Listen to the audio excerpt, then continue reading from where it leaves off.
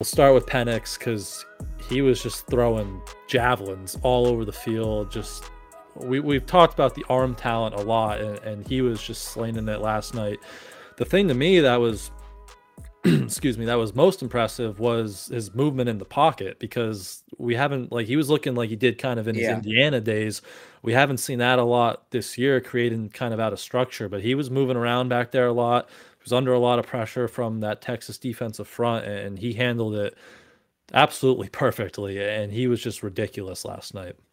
And not just the movement in the pocket, but as a runner, just as an Yeah, outright he was runner, he was running good. And too. I've tried to tell people who tell me he's immobile, it's not that he can't run. He doesn't do it. He's a pass-first quarterback, and he's had some knee injuries, and I think he's a little hesitant. But what a perfect time. I said, when he needs to, he can do it. What a perfect time to break it out in a playoff game, the new little wrinkle, and he was effective doing it. And then, yeah, what he did as a passer, I mean, that is one of the best quarterback games I have seen in my 6 years, really, watching these guys as draft prospects. I mean, he's putting the ball. They don't have the option to not catch it. He's just putting the ball on guys' hands before they can even get him up. And, the throw to Odunze up the seam. Was it the McMillan, the one where he splits the safeties, just zips it between them. The great throw to Polk to open the game. By the way, Jalen Polk had himself a hell of a night. Yep. That guy did himself a lot of favors, I think, when it comes to the draft. Just dots. I still believe this. Michael Penix has the best pure arm talent in this draft. There is not a better thrower of the football in this draft than Michael Penix. And you know what? Probably the last two drafts. I think he's a better thrower of the football than anybody who went last year, and certainly a better thrower of the football than anybody who went in that, Kenny Pickett draft. It's not saying much, but still. Now, that's not to say he should go 1-1. I think him being 24 is a legitimate, not red flag, but forget like growth. When you sign him to a second contract, he's already going to be 30, which is, you're drafting for the long term, and versus a guy like a Drake May who's going to be 21 and Caleb Williams is going to be 20. That's a different conversation. I get that. I understand that. That's going to knock him down. And the injury history is real. The injury history is real, and you have to consider he's had 4 season-ending injuries before the last 2 years. The guy might have some durability problems, and if you're a bad team drafting that high, you probably don't have a great line, and this is a guy you need to take care of. That all being said, and we talked about this last week, Brian, his whole thing in this playoffs, and we'll see what he does. Texas defense is pretty good. It's top 20 defense in the nation. Michigan's number 1. So we'll see what he does against Michigan, but the whole thing for me with him is kind of, can he prove that all those red flags are worth taking the chance on? Because he's just so good you can't pass. And that game last night is kind of the point, is kind of exactly that, where you're looking at that and, yeah, I know he has the knee injuries, but just the thing that always comes back to me, the phrase is putting it, you hear talk about quarterbacks putting it on a guy.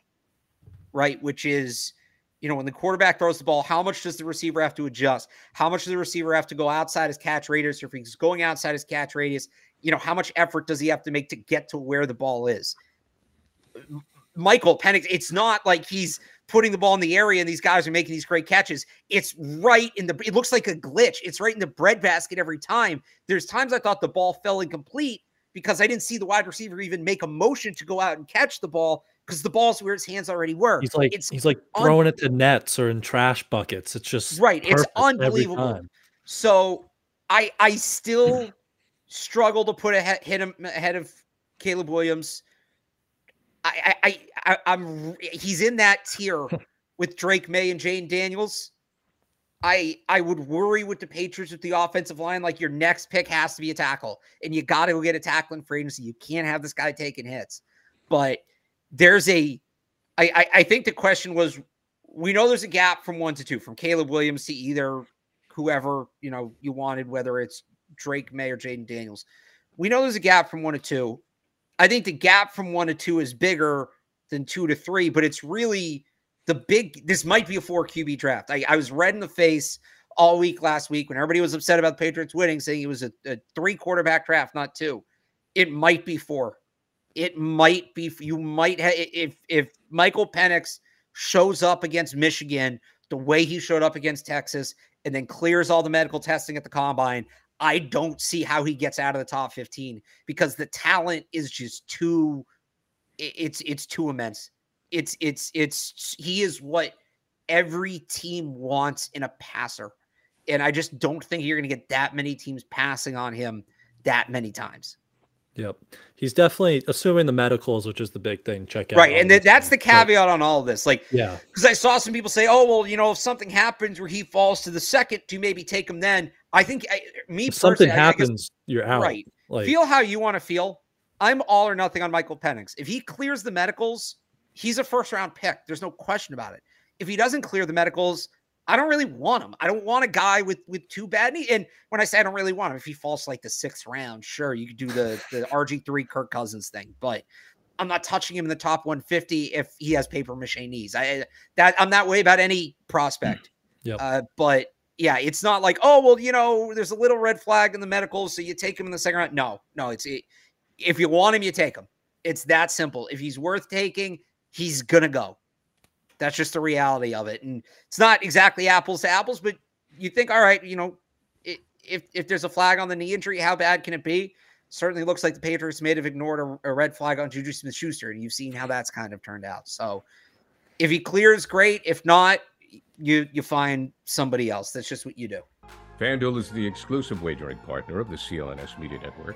Right now, new customers get $150 in bonus bets with any winning $5 moneyline bet. FanDuel, official partner of the NFL.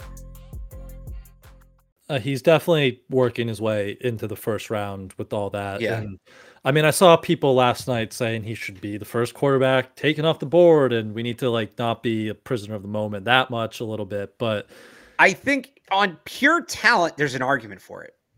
Okay. But that's just not how the draft works. Yeah, right. Not. If you watch that game last night and you know nothing else about him, yes, that is QB1 arm talent. But the age and injuries they're a part of it. That's just how this thing works. They are a part of it. And when you have a guy in Caleb Williams who's 20 years old and is making some of the plays he is, he's gonna go. In terms of what you have to think of the draft pick as like a long-term investment, right? You're talking about another 3 or 4 years. You're talking about a whole other contract is the difference between Caleb Williams with his age and Michael Penix with his age, especially with his injury history. That's the difference to me. And you mentioned he'll need an offensive line because of the injuries. Yeah. Does the hole he's throwing to 3 NFL caliber wide receivers worry you at all? Because we went through all this with Mac Jones. Obviously, the last cycle that Alabama offense was stacked, and Penix is throwing to a guy who might be a top 10 pick, a guy who maybe Polk gets into the first round now, and Jalen McMillan might not be too far behind him. So is that something, he's got a really good setup there in Washington from the offensive line to the receivers. Does that worry you moving forward too? I mean, look, I understand why people are worried about that with Mac Jones, and I'm not saying it's not a factor, but if that's disqualifying, I would say show me a quarterback in this draft that doesn't have an all-star cast. Caleb Williams is it's just right. Drake May is the only one. So, and if that's your take, if you say, I want a guy who had to earn it. I want a guy who had to earn it. I want a guy that played with crap. I want, 2010 Cam Newton at Auburn, where none of the other 10 offensive starters even played in the NFL. And UNC is better than that. Tez Walker's legit. And Amarian Hampton, he'll be in the draft next year, but he's going to be one of the top running backs in the draft. Drake May's your guy then, because Caleb Williams is throwing to 3 top 100 picks. Just 2 of them are underclassmen, so they won't be in the draft this year. That's why we're not talking about his supporting class as much. Quinn Ewers, I actually think Texas' skill position players are better than Washington's. Dunze is the best of all of them, but Xavier Worthy kind of got shut down last night, but you saw what A.D. Mitchell can do. I thought Jatavian Sanders had a very good game. We know who Michael Penix is throwing to. Bo Nix is throwing to 2 top 100 picks. You want to throw J.J. McCarthy in there. We just talked about Roman Wilson, and really it's the running game that's carrying that team. And he's got 2 of, probably the 5 first running backs to go off the board this year, and Blake Corum and Donovan Edwards behind him. I don't know. Who else am I missing? Like, it's every quarterback, Cameron Ward, who kind of surprised, came out. Maybe that's the guy you want, but he's kind of a risk because he's pretty inexperienced. So you can worry about that. That's fine.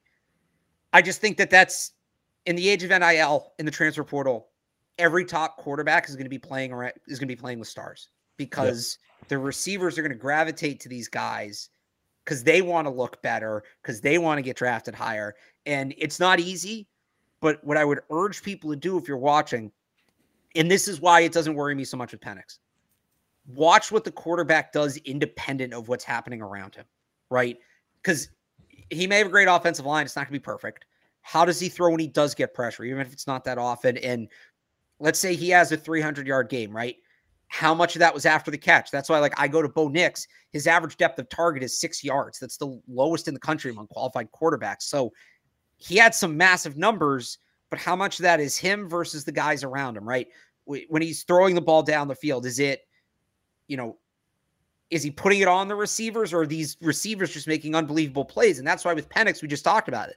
He was making plays against pressure last night, and it was the best. He has struggled against pressure a little bit this year, but to do that against that defense, I think deserves some credit. And then again, it's not like Rome Odunze, Jalen McMillan, Jalen Polk are out here making SportsCenter top 10 catches the whole game.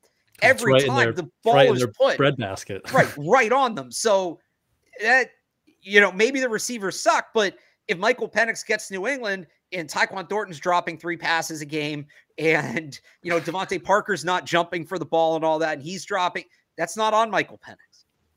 It's going to hurt his stats, but it's not on Michael Penix. So I think you really have to look, and you could say the same for all the quarterbacks. We're talking about Penix here, but I think you look at Caleb Williams, and there's certainly a good amount on his tape where he's making the play and he's putting it on the wide receiver, and he's, handling this and that. He didn't have a good offensive line, so you get a good idea of what he looks like under pressure.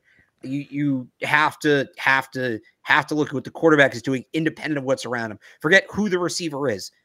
Was the ball on target? Yes or no? And with Penix, yes, it's usually on target. Even the one that was tipped, and at first I thought the corner tipped it. No, he got that by the corner, and then I think that was McMillan, right? McMillan tipped it up to himself. So you look at what the quarterback's doing independently.